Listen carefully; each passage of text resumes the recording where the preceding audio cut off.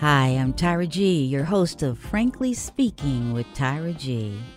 Welcome again to our virtual global gathering of phenomenal women and those of you who love them. Yes, you, mothers, daughters, grand and great-grandmothers, fearsome and generous, humble and honest, in pursuit of new possibilities and purpose. You know, here we dig deep and we come up strong. For those of you joining us for the first time, each month we explore a new theme inspired by you. Yes, I said you. We bravely walk into places where tradition has taught us that there's some things we just don't talk about, but not at this table. And no matter how hard judgment knocks, it cannot come in. Beloved, here we live beyond the wreckage. Every week we experience, educate, encourage, and empower each other. We share some aha moments and stories that have been left in our pockets for too long. Every week we start right where we are. I am so excited about how the show is progressing. Guess what? We're in month 10 of proof that dreams can come true. Frankly Speaking with Tyra G was one of my most precious dreams. I thank God for every remembrance of you and your gifts of ideas, your presence, your encouragement. Guess what? Those are the gifts that inspire. Y'all know I can't do this without you, right? Thank you so much. You're listening to Radio Fairfax, Virginia, on your TV, computer, or mobile device, and we are webcast worldwide on the internet at www.radiofairfax.org every Saturday evening at 8 p.m. Eastern Standard Time. Now, should you miss us, say you have a hot date, no worries. You can catch our podcasts on YouTube, Frankly Speaking with Tyra G. And if you feel like connecting with me offline, that's easy too. Email me at tyragarlington.com. Thank you so much for tuning in. And thank you, Courtney Nero, for composing and performing our Frankly Speaking theme song, and for naming it I'm Listening.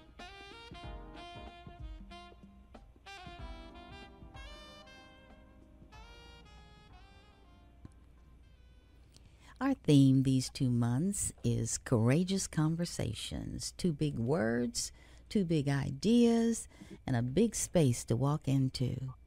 Sometimes it's even uncomfortable.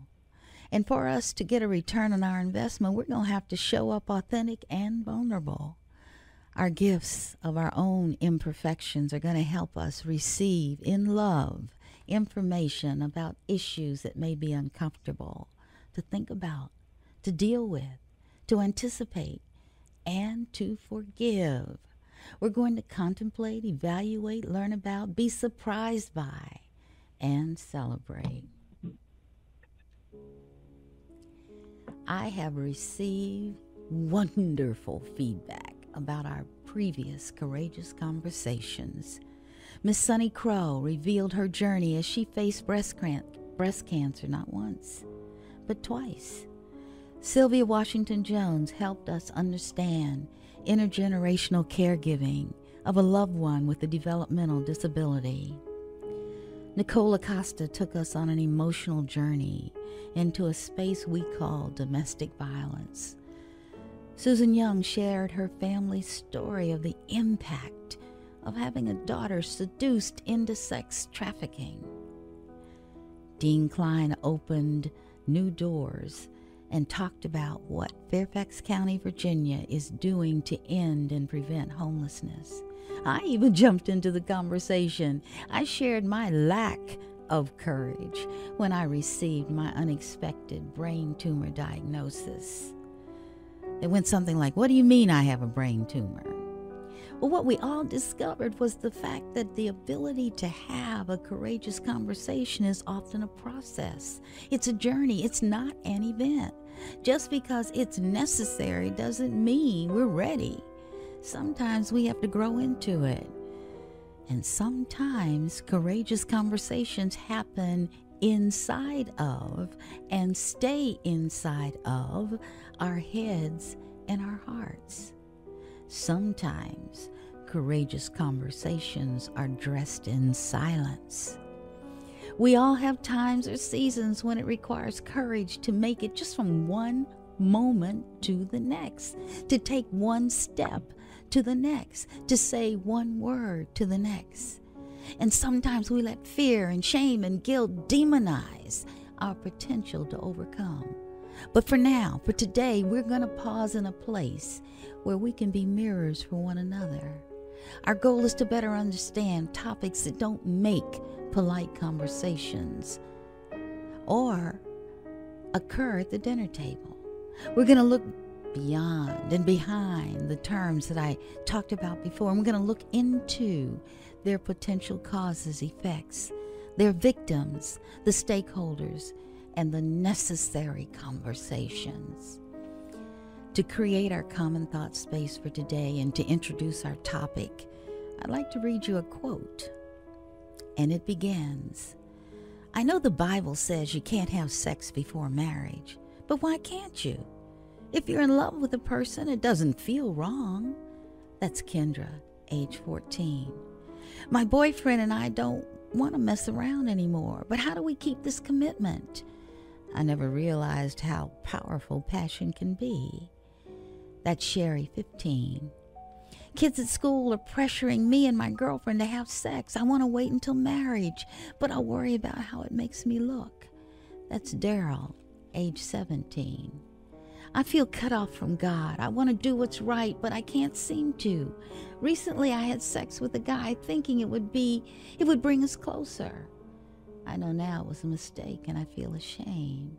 That's Amy, 16. "A lot of Christian teens are having sex and suffering painful, sometimes devastating consequences. Meanwhile, those not having sex are thinking a lot about it, many of them wavering between fear and curiosity. Parents, youth pastors, and other concerned adults might hope that the influence of biblical principles on their young would help them withstand the onslaught of peer pressure, physical longings, and conflicting signals from secular voices. Like, don't have sex, but when you do, use a condom." Several teens speaking to the Christian reader reveal far more complicated pictures. The battle is to stay pure.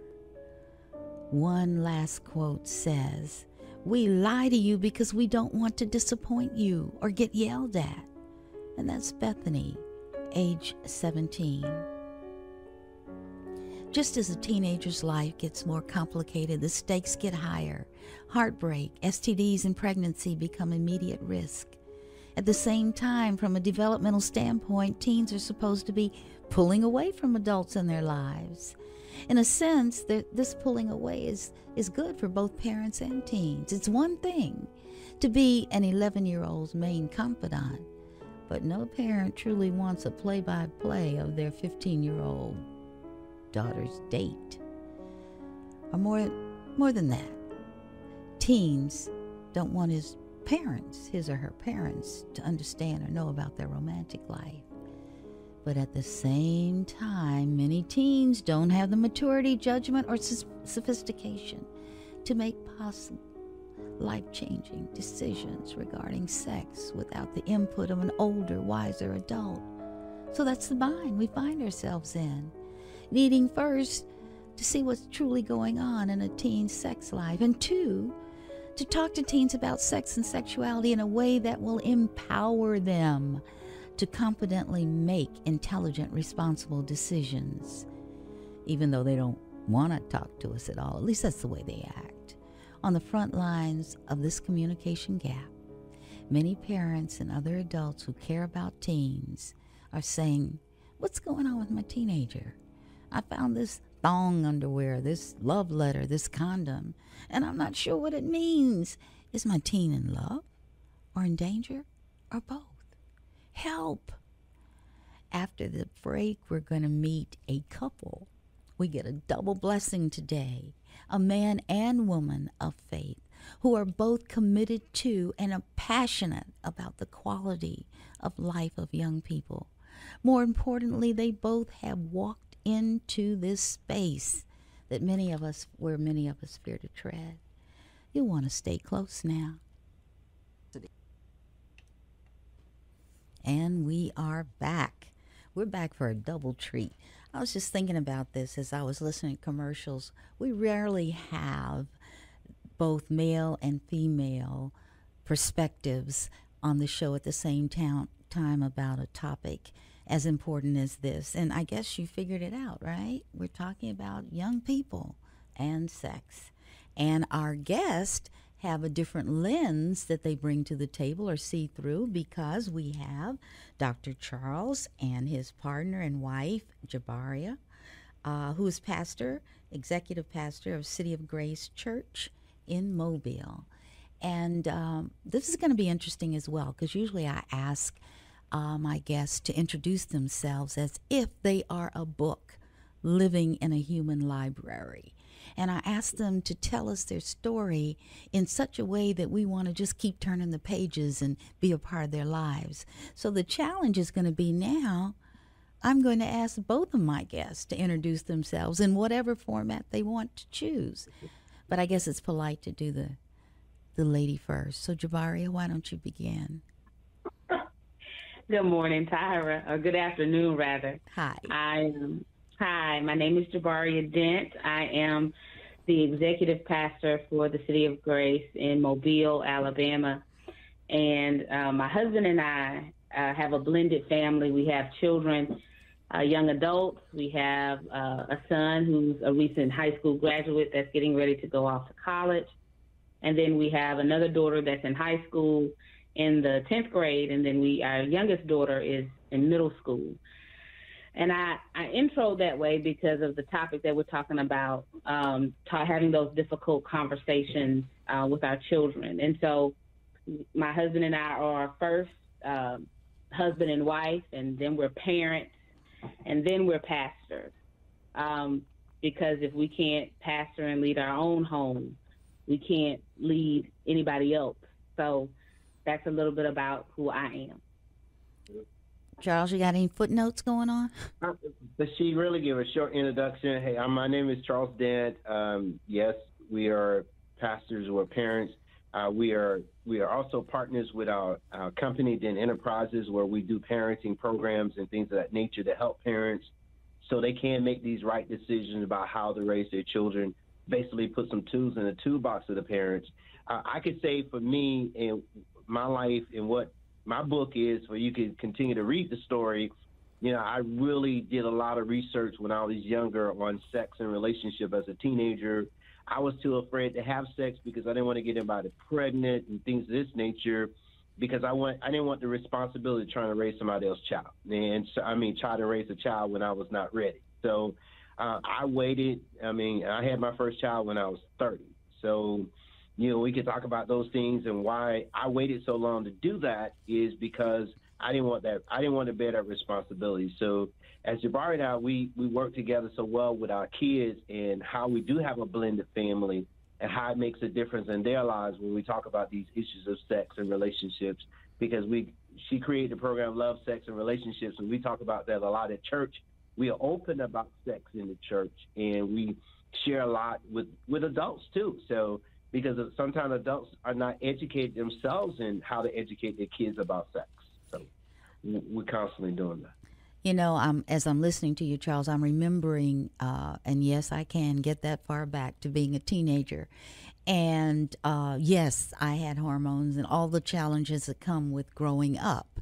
But I was interested in something you said, because for me, I realized my first response was fear. Because my mother said, don't bring nobody's baby in here, and the various threats. And I knew it was a generational thing. I understood that in my head, but I realized in my heart, she scared me. I was like, I'm not ready. I don't want to do that. And then as I got older and it was an option, I thought through my own independence in that relationship. So I appreciate you saying, you waited because you weren't ready. You didn't want to do that at that point in time. But there's so much that you said that I want us to walk into, particularly that you have a program, Love, Sex, and Relationships. Secondly, that you have a faith community where you readily face that. And thirdly, I want you just to talk about the current environment as you see it today for our young people. We know about social media. We know about movies and television. But what are you hearing from their hearts? How do they present? That's what I want to say. How do the kids you're working with present? Well, Tyra, my background is a youth pastor. So when I came into ministry, ever since I was a teenager and a young adult myself, I've been a youth minister, working with young people. And it was interesting because as I was growing up and dealing with and, battling my own temptations, dealing with my own sexuality, my own set of hormones, my own stuff, I'm here having to lead other young people. And I think one of the biggest things in my life has been I did not want to be a hypocrite. I did not want to say one thing, talk to people about one thing, and live something differently. But I think when you look at the environment, because your question was about what is the environment? Yes. In a 30-minute sitcom, 12 minutes are of actual sitcom material. The other 18 minutes are marketing. In that marketing, over 90% of that marketing is going to be sexually charged. Yes. And it is on purpose. We use sex to sell everything from cars to toothpaste and everything in between. And so our children are constantly barraged with issues around sexuality, around, what defines beauty, what defines desirableness, what defines sex and success. And many times the two are linked. Yes, yes. And so our children see, if I want to be successful, if I want the fine guy, if I want the house and the car and all this, I need to have sex. And guys are like, if I want the girl, if I want the power, if I want the job or all that stuff, sex is it. And so it's just our children are constantly being barraged with that information. And we have to be real about that, no matter, even in PG-13 movies now. Yes. You got sexually charged scenes. And so where's the safe space where our children can go and turn it off? And I'm also hearing you say, and I appreciate you breaking down the numbers, okay, in the 30 minutes. People, I think, are not aware of that because it's so much a part of us, we just expect. But I hear you saying that sex is a commodity, period, okay? And so sex is power, sex is inclusion, sex is sexy. And we have all the definitions, external definitions that are affirming that that's where you need to go. My question, particularly to you saying being a youth pastor, I have in my work, just really life skill coaching work, is I've been able to get to the place of fear in some of the young people. They don't want to do it, They're not ready, but they don't know how to manage that. Have you run into that, and what do you do? Well, and I have when I talk to the boys, and even when I talk to Christopher and I talk to the son, I talk to the guys about this, and I really just go to the reality of what they do in the locker room talk. I do locker room talk with the boys. Okay. What they're doing, how they talk about girls as if they're a trophy. And I say this, and I said this, and I'll tell Jabaria I was going to mention a book that I wrote. The woman gives up her heart to a man who has a heart for another woman. When girls' hearts are not ready, and they get to that they think they're ready for a relationship because they're a certain age or their body is developing, but their brain hasn't developed to deal with the rejections or the hurts that come along with them. Yes. So I also say this to I did this in a workshop one time. An old man came up. I say, when us come to us as men, we're dumb when it comes to women. If women don't teach us about themselves, we don't know them. Yes. And we make the assumption that we do know women and we don't know them. So these young boys who are, I tell my son, like, you're going to have your dumb days, and the dumb days happen when you're a teenager in those years. And I said, you know, these boys don't have any clue about a woman's heart. They don't know how to protect it. They don't know how to guide it. They don't know how to nurture it. And so girls jump into relationships without thinking about the consequences of their heart. And that's my view of it. And I think when girls protect their heart, it makes us better as men. Well, I'm also, I want to extend what you just said, because I raised two boys. They didn't come through my womb, but they live in my heart. And what about their hearts? I mean, yes, everything you said about girls is true, but I find boys are sensitive and tentative and sometimes timid and confused. And so it's more than just girls teaching them, it's family. It's a lot of stuff. It's looking at those 30 minutes that Jabaria talked about, and then having a breakdown of what was seen, a conversation after that, like what just happened. You know, where was the talk about where was the sexuality? Talk about the illusion, the nuance and stuff, so kids begin to, that's what I want to say, think critically. That's it. Think critically about the environment and the moment that things are happening to them. Don't just jump. Say, what if? And is there any other way? Well, I start by telling parents. I back up and I tell a lot of parents, we have to understand where our children are developmentally. Yes. And the part of the brain that is developed, first of all, our brain is not fully developed until the age of 25. And the part of the brain that is developed last is the part of the brain that weighs long-term consequences. Yes. So, I laughingly tell parents, really, until our children are 25, they really are technically stupid. I mean, they really don't. They really don't think through life the way we think through life. And so, I try to help teenagers think critically by saying, okay, the first thing you need to understand is that your brain right now is not wired to think about what it's going to be like after the 5-10 minutes that you call intimacy or sex. Yes. So your brain is not thinking that. Your brain is living in the moment of what feels good, looks good right now. And then to top it all off, you've been sold this bag of goods by the world. And Satan does a very good job of showing you the front side of things. He shows you the sexiness and the prettiness and the smell good, look good, feel good, but he doesn't show you the morning after. When you're running to the bathroom and you're panicked and wondering, am I pregnant? Does he have a disease? Does she have a disease? What's going to happen to me now?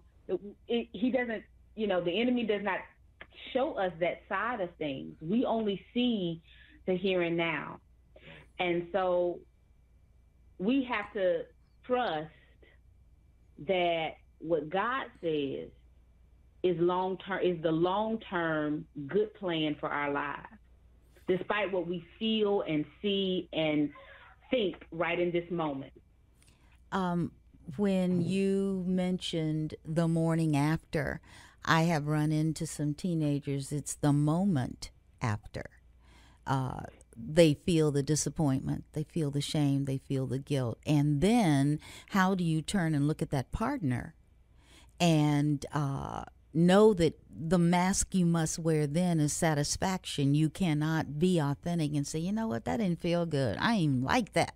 I don't even want to do that with you anymore. How do we give them the courage to be authentic at those moments? I think a lot of times you have to practice with young people. You have to give them a safe space to be able to have those practice conversations. I actually had a young lady that I was working with and mentoring who came to me who thought she was pregnant.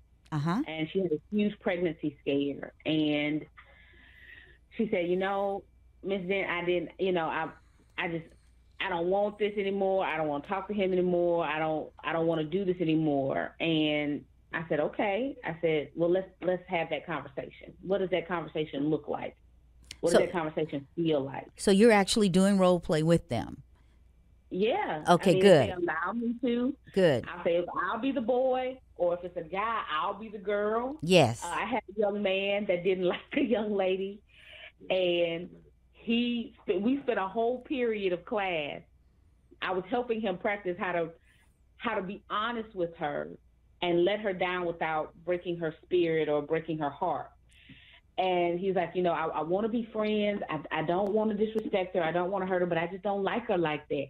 And how do I have that conversation? And so a lot of our kids just need safe spaces where they can talk it out, where they can actually have somebody that'll play that other person for them.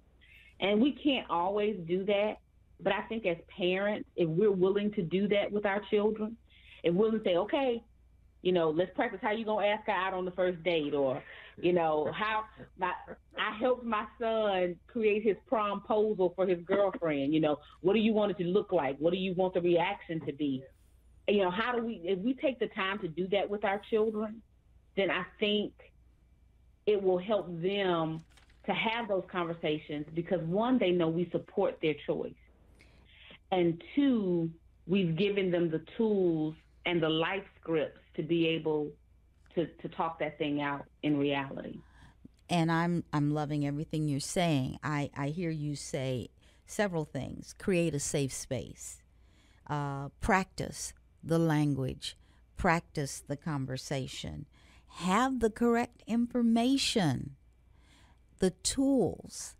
And one thing that was very helpful to me with my boys is this whole conversation about what's the worst thing that could happen, and take that to the extreme. Okay, well, that happened. So what? So she thinks you're rejecting her. Okay, what's the worst thing that can happen? Just take them down a path where they begin to say, well, wait a minute, the worst thing isn't that bad, and begin to give them alternatives. I remember their father saying, always have alternatives to any decisions you make. And I'm sure now that they're grown, I don't know if they remember that, but I'm praying that they are practicing it. Now, here's the hard question. Okay. How are you going to get parents ready to do what you just suggested?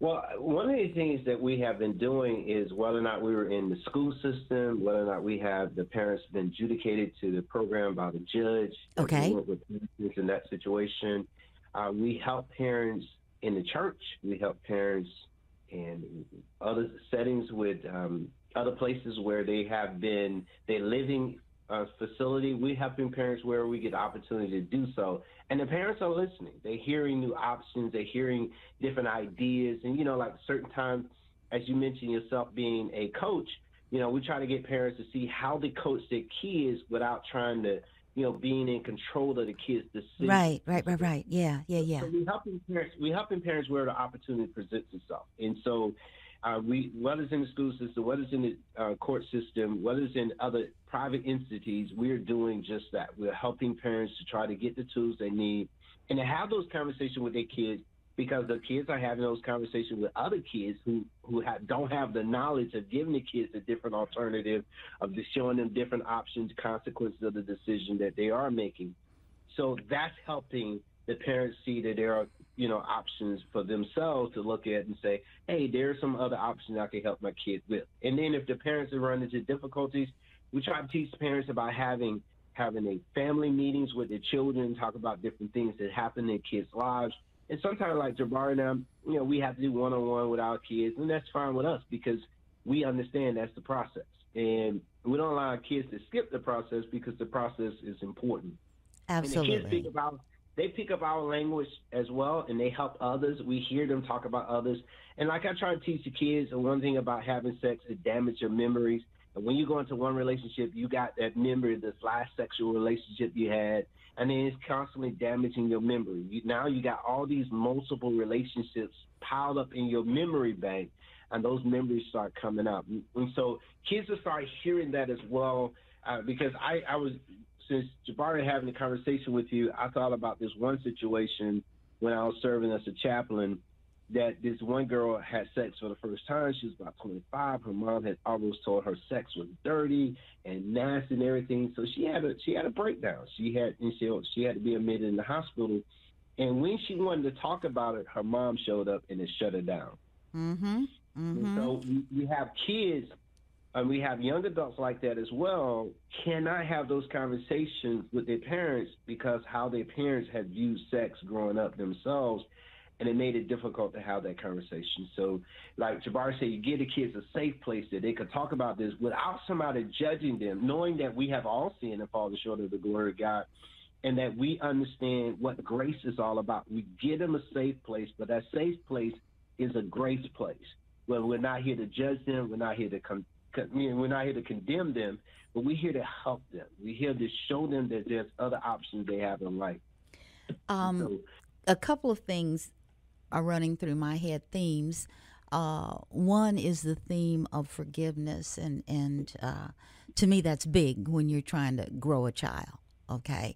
Understanding the role of forgiveness because mistakes are human. And in that whole conversation of forgiveness, it's, to me, important to talk about decisions that you make. And if you do an oops, then how are you going to recover, you know? And the biggest thing that I discovered with young people is their ability to forgive themselves for the mistake. That's one thing that's running through my head. But the second thing is, and you had mentioned this, Charles, the intergenerational tapes that we carry around in our head, what mama said, what daddy said, what uncle said, what grandma said about sex, and how that gets translated and sometimes to the extreme where it becomes domestic violence. Do you all deal with that? And how do you, if yes? Date, rape, yeah. I think that's very important because I spoke during our Love, Sex, and Relationships conference. I said how different the dialogue or the conversation is with our young men versus our young ladies. Okay. Young ladies are raised and told to keep your legs closed. Young men are given condoms when they, sow your wild oats. Well, who they gonna sow their wild oats with if all the girls' legs are closed? Yep, keep going. So when it's not given, then young men take it. Yep. Or they're more aggressive, or the other extreme is they feel totally rejected and somehow they've done something wrong, and so they shut down. Their sexuality and their psyche is damaged. The young lady's sexuality and psyche is damaged because we're told to keep our legs shut. And so if we enter into any type of sexual relationship, we're doubly, the guilt and the shame and the embarrassment is almost overwhelming because, we've been called, they say ladies, whores and harlots and that kind of stuff. And so, and the guys are called, the guys are called, go ahead, boy, you sowing your oats. They're virile and they're celebrated the more women they conquest. And girls are villainized and victimized. We have it's the scarlet letter syndrome is what I say. It's the girls are given this marking as somehow being less than. And so we have to change that conversation. And first we have to, say that, one, God created sex and God said everything he created was good. And so sex in and of itself is good. It is how we choose to use it. And helping our children identify other ways of intimacy, because that's what they're longing for. Exactly. They're longing for intimacy. They're longing for acceptance. They're longing to feel loved. They want to feel loved. They want to feel valued. They want to feel validated. They want those things. And so they're going to get it one way or another. The thing that, and I want to park right where you said, we'll put a comma there. They want to feel one of mine. Let me put it this way. One thing I will say to anybody: you are worthy. Walk in your worthiness. Okay, we came here with everything we need to be who we were created to be. But two things, we're talking about the men, and they're going, my man, what I learned is young men learn to lie. Okay, they not doing half as much as they say they are. And sometimes I'm going back now to the sexual violence, the date rape thing. Sometimes in their frustration, okay, of claiming the power, because that's what it's about, and in their ignorance, and they see the behavior as the only way to create the feeling. And that's where I think we as adults have an obligation. We need to talk about language, the language of intimacy, what it feels like, what's holding hands, what's eye contact. I mean, I don't know whether you've seen this or not, but when I go out, I see kids on dates and they're looking at their phones, and I'm thinking, okay, alrighty then, what's this going to be like? And very often I've had young people in the studio, and I said, okay, so what happens when you turn your phone off? Well, we don't. Okay, how do you know how someone feels about something if all you have is 240 characters? Because the written thing you see on that page is maybe 1/8 of the full communication. You need the body language, the tone of voice, the eye contact. We're losing that to a screen. So I put all that in a big pot and say to somebody, okay, this is the world you're living in. How are you going to get what you need out of that to be the best that you can be? And I'm hearing you say practice. I'm hearing you say you're working with parents. But I also believe that young people, a lot of them are suffering from PTSD. And PTSD comes from rejection and trauma. And those 30 minutes, Jabaria, you talked about, those are to me, that's the fertile ground of building up situations where young people are challenged and they don't always have the answer, and they're miserable. And like you said, they don't have a safe place. So I want to commend both of you in your commitment to creating that. But I want you to continue the conversation on how you going to help these parents. And when I say parents, I'm saying anyone playing the role of a parent, because we don't have maybe what we grew up, two parents and all that. We got a whole bunch of people that are nurturing our young people through life. So what are the kinds of things, what are the kind of messages are you going to leave with the parents that are listening to help them help theirs? Well, I think, first of all, one of the things that Jabaria and I do in our parenting class is that you think about what the Bible said, without vision, people perish. It didn't say without money. It didn't say without opportunity. It says without vision. And when parents don't have a vision for their own lives, the kids won't have vision for theirs as well. And so now they have no boundaries on their lives. They don't know how to go about making the decisions they need to make because they have no vision.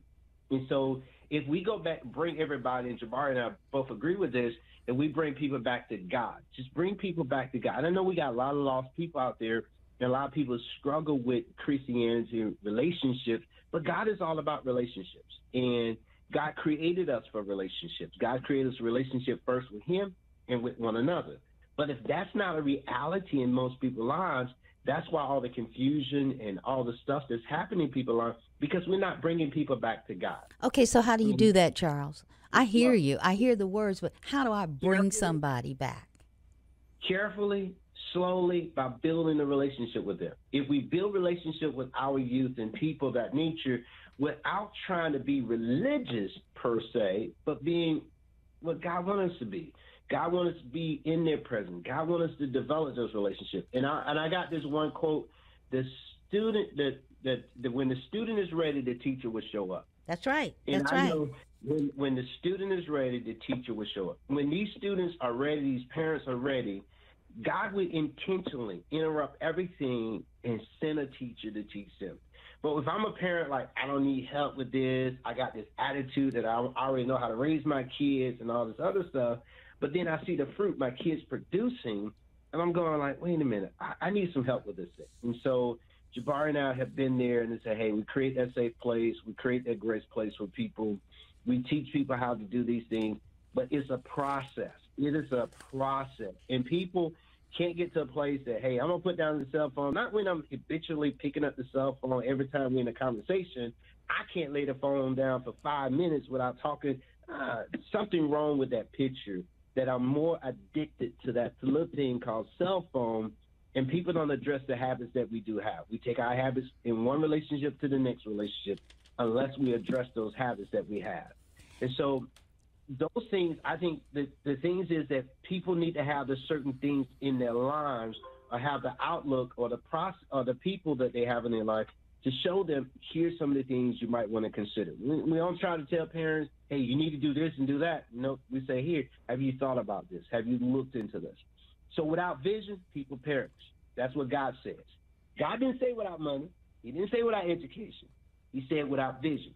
And so if people don't have a clear vision of where they are and where they're leading their family, that's why we use the running wild. That's what the word perish mean in the Hebrew. We run wild because kids don't have a vision. They don't know where they're going. I tell the kids, you're going to end up somewhere. You don't have a vision. You are going to end up somewhere. Trust me, you're going to end up somewhere, but not the place you intend to end up. Because we all end up somewhere if we don't have a vision. So, and the other thing that, I'm sorry. Well, I was going to say the other thing we tell parents is one of the activities we do in our first session with parenting is we take parents on a timeline. And in order for you to heal, you need to be honest about where you've been. And so we help parents to walk through, because just like you say, children are dealing with PTSD, parents are. You know, the loss, death, you know, most parents dying, support systems dying, many times the judicial system, incarceration. I mean, there's a lot of factors that traumatize us during life, but a lot of times we bury things, we hide things, and we don't deal with stuff. And so helping parents to go through that timeline and be honest with themselves. And the one thing I do tell parents is, when you have those difficult conversations with your children, don't freak out. I know it's our intent. You know, if your daughter comes to you, your 15-year-old, your 16-year-old says, Mom, I think I want to have sex. My initial reaction is to go and try to find a boarding school in England and ship her there. I know that is my first reaction as a mother. And so sometimes I tell parents, sometimes you're not ready to have that conversation right in that moment. Sometimes you have to say, let's pick this up tomorrow. Let mama digest that and we can have that conversation, but you need to have it. Let me ask you this.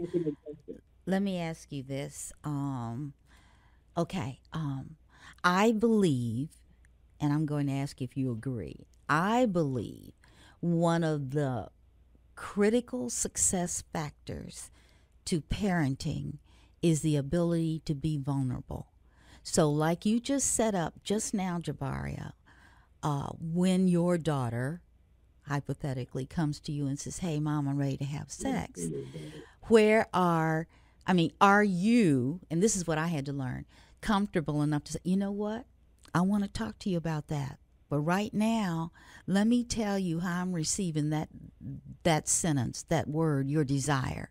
Right now, I'm a little off center because, one, I may not have expected to have it right now, this early.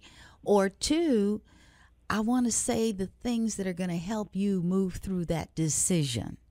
So I am really a proponent right now, those of us in positions to connect and empower with loved ones, we have to be vulnerable. We have to be able to say, I don't know. We have to be able to say, I'm really uncomfortable about that, but I'm going to do my best. You hang in here with me and I'm going to hang in with you. What do you think about that? The ability or the necessity not to look perfect, but to be vulnerable with those that you're trying to lead and influence and love?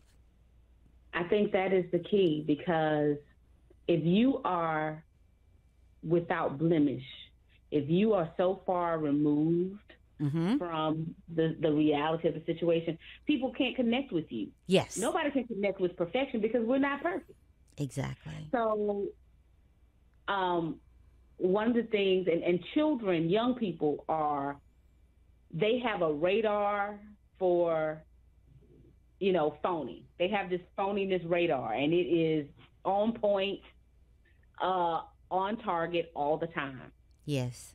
And so they will sniff out a hypocrite, and they'll be quick to call you on it too.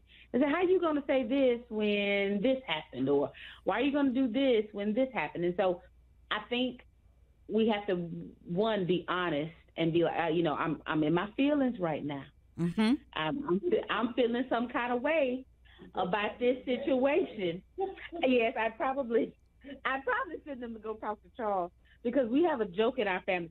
I'm more of the Peter. I'm the off the cuff, off the cliff, ready to jump in, hair on fire type. Charles is the Christian Yoda. He's the one who's always calm, always soothing, and the one that's able to take the situation down. I'm usually the one that's, what's going to happen next? And so they probably go to him first, and he'd be the one that would come and talk to me after he'd already fixed it. So what I'm hearing you say now is you are blessed with balance in your relationship and your marriage. And very much so. Yeah, and so I think it's important to call that what it is. Balance is a blessing. And we also, as we say this, Jabaria, there's a whole bunch of women out there that don't have a Charles. And there are a whole bunch of Charleses out there that don't have Jabaria. So we have to come up with scripts that help those who are struggling alone as well. Well, and I think that's where we have to deal with our pride and say, "Hey, I need help with this situation," and call, "Hey, let me get like you said, let me talk with you tomorrow about it," and then call somebody and say, "Hey, my daughter, my son asked me about sex at this age, that they want to have sex, and so what do you think I should say to them?" And I think people need to have those outlets that they can find that answer without people being judgmental and say, "What? Your child want to talk about sex?" and all this other stuff. And realize it's just a natural part of our life, in which it is, how kids handle it today, because just like sex is everywhere. Just like Jabaria says, everywhere you turn, it's sex. It's somewhere, it's some video, it's some music, it's some TV program. It's everywhere you turn, there's some form of sex. And so our kids are just constantly bombarded with all the stuff that's coming their way. And they need to be able to filter it in and out of their mind and know how to filter it. And so those parents, just like I had this when True Love Waits conference, I remember in Atlanta, they asked this kid to sign this True Love Wait card. He said, "I'm not going to sign it unless my mom signed one too." Because a lot of times parents don't know how to wait who are single parent. Because I remember I was dealing with one couple, and I asked her, I said, they were going to get ready to go through a divorce. I said, "I got one question to ask you guys. Have you thought about how y'all going to handle sex once y'all divorce?" And the wife went like, "Oh, I didn't think about that." So, how the kids see what we do, they end up mimicking it, or we end up modeling before them. So a lot of single parents are having sex with multiple partners, and the kids end up doing the same thing. So I think we have to be that role model before them and be honest with ourselves and say, "Hey, if I can't wait, why do you expect my child to wait?" And I think I want to basically, because we managed to talk through a whole bunch of stuff and have about 5 minutes left, I want us to acknowledge the elephant that sits in so many rooms. Now, we've talked about sex, the verb, the behavior, but what we really haven't focused on is sexuality. We may have to do a part 2, because as you know now, it's in your face that there are a lot of options seemingly available to and confusing to some of our young people. Okay? Right. And we can definitely talk about the elephant in the room, because when we deal with, homosexuality and everything of that nature, we need to talk about it. We need to talk about why is it, because I was dealing with this one homosexual couple, and they both wanted to get out the relationship, but they couldn't tell each other, because you talking about domestic violence, you talking about one of the partners dominant and controlling the other partner. those things need to be addressed, and they need to be addressed as soon as possible, because one thing I learned, that homosexuality is illegal in the kingdom of God, and so is, us, premarital sex and all those other things. We need to treat it the same way we treat other things. How did a person get like that to the person they start turning to their partner of the same sex? What makes people do that? People want to say people are born that way. Okay, your child gonna come out the womb. You say, hey, ma'am, I'm sorry, but your child's gonna be this. Come on. So how do we deal with that? And we need to deal with it, because our kids are confused about their sexuality, and they need help with that. Some people say it's okay. So. Well, I think for me, I'm going to infuse my own editorial comment. I don't care so much about defining or what a child is dealing with in terms of sexuality, because again, that's a process. Okay, I can be there for that person. I think what's important to me as a Christian is to love that person through the process, to let that person understand the behavior may be labeled SIN, but them as a person are label worthy. And so we, as people who are hopefully role models, guides, mentors, parents, nurturers, we have to be willing to say, you know what? I want us to continue to have a conversation. I don't want to lose you. I want to be a part of what's happening to you, because we don't know the consequence of those decisions and behaviors. We have to watch and be there for them. And I don't know. I just think that's so important, because there's so much judgment going on behind labels. And half the time I'm talking to young people, they don't even really know what that means, what the label is they're wearing. And I'm going to do something that's totally rude. We've run out of time. So what I'm going to do very quickly is thank Dr. Charles and Jabaria Dent from Mobile, Alabama, calling in and talking about sex and young people and sex and old people and sex and sex. And I'm going to say this is just the first part of a conversation. I'm going to say to my audience, no matter what you think is going on in your life, you are worthy, and you are not your circumstances. Nothing that has happened to you will be wasted. And that's the good, and that's the bad, and that's the scary. You are not alone. I want you to refuse to be refused. And just for today, treat yourself like someone you love. I'm saying goodbye from Frankly Speaking with Tyra G.